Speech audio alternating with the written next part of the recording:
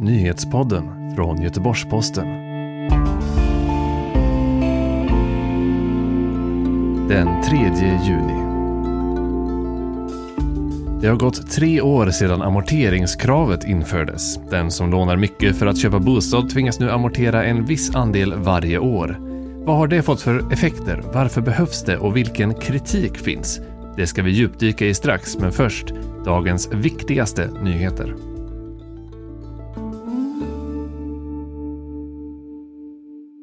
Nyetableringar av religiösa friskolor kan komma att stoppas i Sverige, det rapporterar Sveriges Radio idag. Regeringen ska nu snabbutreda frågan, vilket är ett resultat av den så kallade januariöverenskommelsen mellan Socialdemokraterna, Miljöpartiet, Centerpartiet och Liberalerna. Ett sådant stopp skulle dock enligt Friskolornas riksförbund kunna bryta mot Europakonventionen som säger att Sverige måste tillåta skolor med konfessionell inriktning. Snabbutredningen väntas vara klar först i december. Gårdsten i Göteborg nedgraderas på polisens lista över utsatta områden till ett så kallat riskområde, meddelade polisen på en presskonferens idag. Ytterligare 2 områden togs bort helt från listan medan ett nytt område tillkom.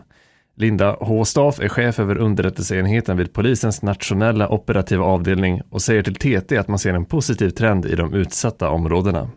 Det är framförallt 2 saker. Det ena är att polisen har lättare att jobba i de här områdena. Vi utsätts för mindre våld och attacker. Och det andra är att vi märker att fler boende idag väljer att ge oss information och samarbeta med oss och berätta vad man ser och hör.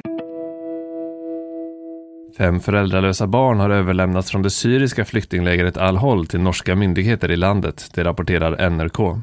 Barnen är mellan 1 och 7 år gamla och deras nu döda föräldrar var anhängare av terrorsekten IS. Om och när fler svenska barn kommer komma hem från lägret är ännu oklart.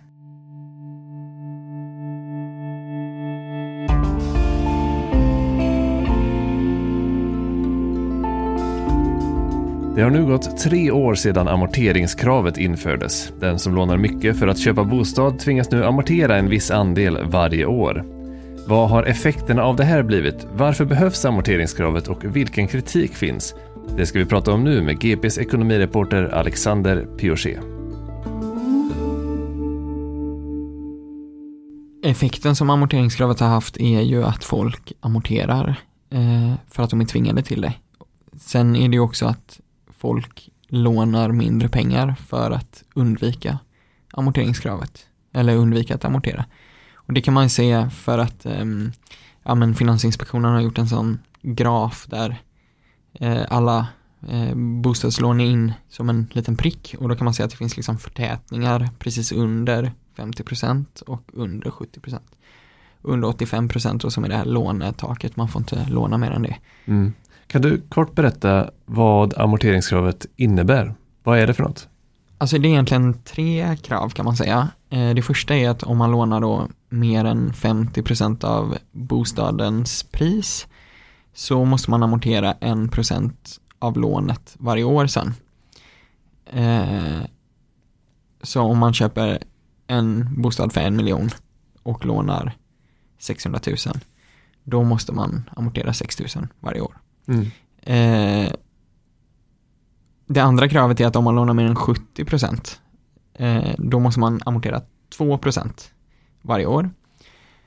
Och det tredje kravet är att om man lånar mer än 4,5 årslön, alltså hushållets sammanlagda årslön eller inkomst, då måste man också amortera 1% om året på sitt lån. Så sammanlagt då, om man omfattas av alla de här 3, då kan man behöva amortera 3%. De liksom bygger på varandra. Mm. Och det kan bli ganska kännbart. Ja, alltså om man lånar 1 miljon då så blir det ju 30 000 om året. 2500 kronor i månaden. Varför behövs det här amorteringskravet? Finansinspektionen gör ju bedömningen att det finns för stora risker i hur belånad den svenska bostadsmarknaden är, alltså hur mycket vi har lånat. Och också att folk inte betalar av på sina lån i tillräckligt stor utsträckning. Och att man vill liksom undvika då att människor köper mer än vad de egentligen har råd med. Så att det finns ett behov av att tvinga folk att betala av på sina lån då, helt enkelt, för att minska riskerna. Och över tid så minskar liksom risken hela tiden om alla betalar av sina lån. Vi lånar ju allt mer. På 10 år har ju skuldkvoten då gått från ungefär 100%, alltså en årsinkomst, till nästan 200%. Eller ja, knappt 200%. Och skuldkvoten då är det genomsnitt? Ja, genomsnitt.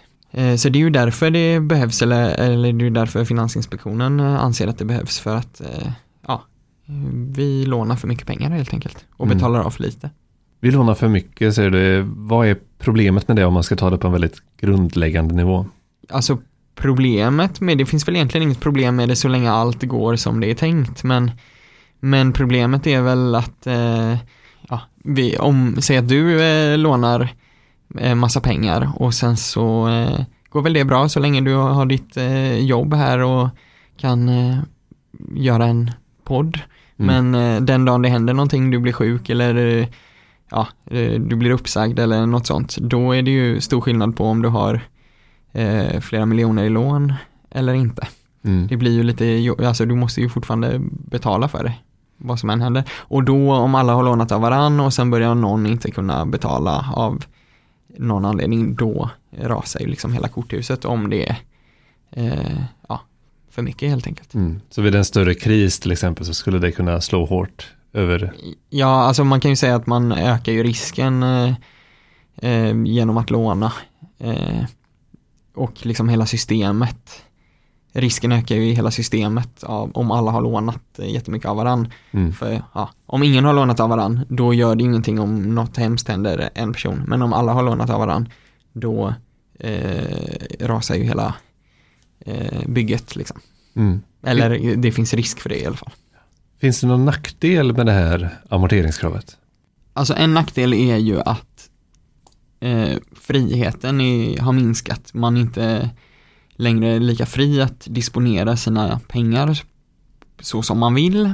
Till exempel kan man tänka sig en person som kanske amorterade mer än 1% redan innan kravet infördes, men inte på ett så regelbundet sätt. Kanske man sparar ihop lite grann och sen såg man att här har jag mycket pengar nu amorterar jag en klumpsumma eller sådär. Eller kanske någon som har egentligen ganska stora inkomster eller möjlighet till stora inkomster, men som har valt att gå ner i arbetstid under en period där man kanske får barn eller olika saker i livet gör att man inte vill liksom maximera sin inkomst. Den typen av val blir ju lite svårare att göra. Man är inte lika fri att disponera sina pengar själv, så eftersom att man nu då är tvingad att amortera i en viss takt hela tiden. Sen kan man ju också tänka sig vissa grupper då, som till exempel äldre som köper en ny bostad och då tvingas eller riskerar att tvingas att betala av på lån, trots att när man är äldre kanske det egentligen är bättre att leva upp sina tillgångar än att betala av på ett lån. Så. Sen får det ju effekten att det blir svårare för vissa grupper att köpa sin bostad och så, men det där är ju lite dubbelt, för det är ju en effekt, men det är ju också själva meningen är ju att folk inte ska kunna förköpa sig. Och det drabbar ju vissa grupper då. Till exempel unga som inte har haft tid att spara ihop till en så stor kontantinsats till exempel. Då omfattas man ju oftast. Precis, då det är ju en del av kritiken att just unga stängs ute från bostadsmarknaden. Ja, alltså stämmer det? Ja, det stämmer ju så tillvida att om man inte... Det stämmer ju så tillvida att om man måste låna mer än vissa belopp så tvingas man amortera. Sen det är ju inte så att man inte får några lån eller att man inte beviljas lån i lika stor utsträckning, utan det handlar ju att om man lånar mycket pengar så måste man betala av på sitt lån nu. Och det behövde man inte innan. Det är egentligen den enda skillnaden. Det är inte så att någon inte beviljas lån, men folk anser väl då att de måste lägga så mycket på att amortera så att man väljer att låna mindre pengar.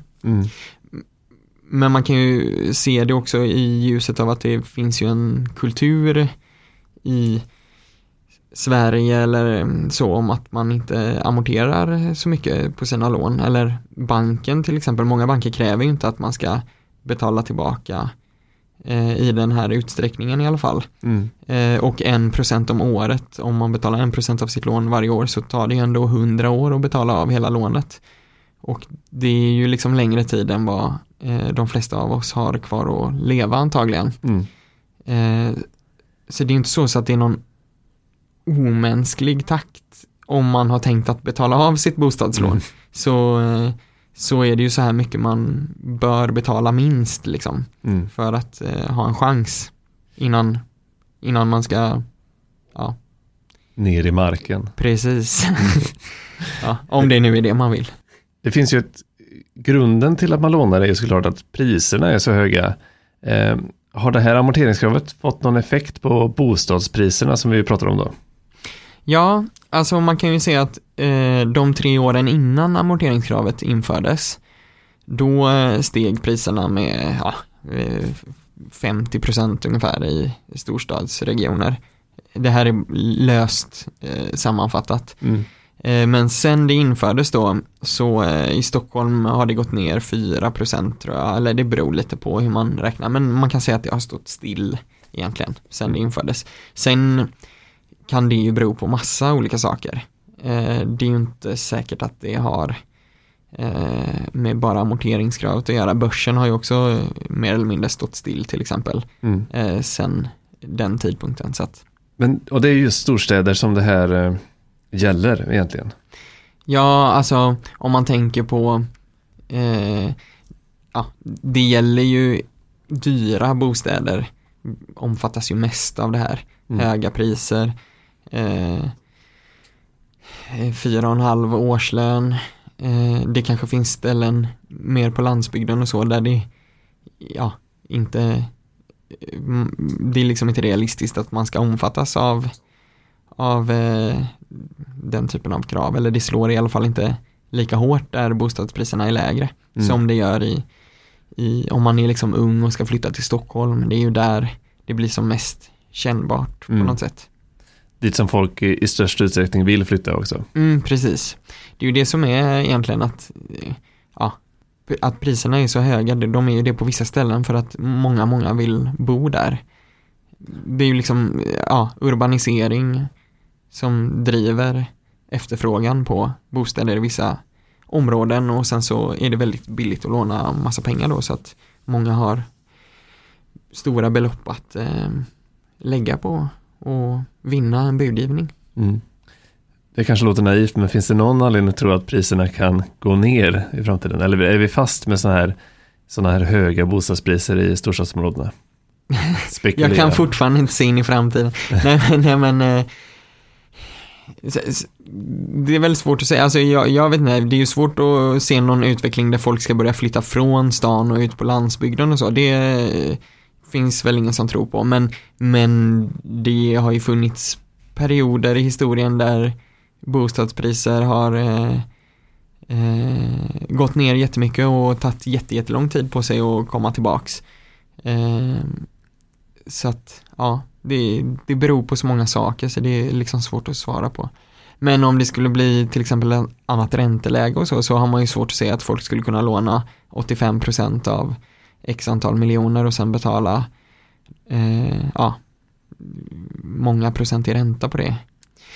Grejen med amortering och bostäder och finansieringen av det är också att pengarna tas ifrån annan konsumtion. Alltså om man lånar mycket pengar och sen går räntan upp, typ tester och så stresstester som har gjorts visar ju att de allra flesta hushåll hade ju klarat det, men då måste man dra ner jättemycket på sin övriga konsumtion. Man kan liksom inte gå ut och äta på restaurang och åka till Lanzarote och göra den typen av konsumtionsgrejer längre, utan då måste man liksom lägga om sin ekonomi och börja betala sina räntor istället. Så det är liksom ingen risken är inte bara att man inte skulle klara av att betala kostnaderna för att bo, utan risken är ju att man måste ta så mycket av sin övriga konsumtion så att hela liksom maskineriet skulle stanna av då eller bromsa upp eftersom att efterfrågan skulle minska liksom företag ute i verkligheten så att säga. Tack så mycket Alexander för att du var med och berättade om det här. Tack själv. Du har lyssnat på Nyhetspodden som sammanställdes 15:30. Jag heter Andreas Granat och vi hörs igen imorgon.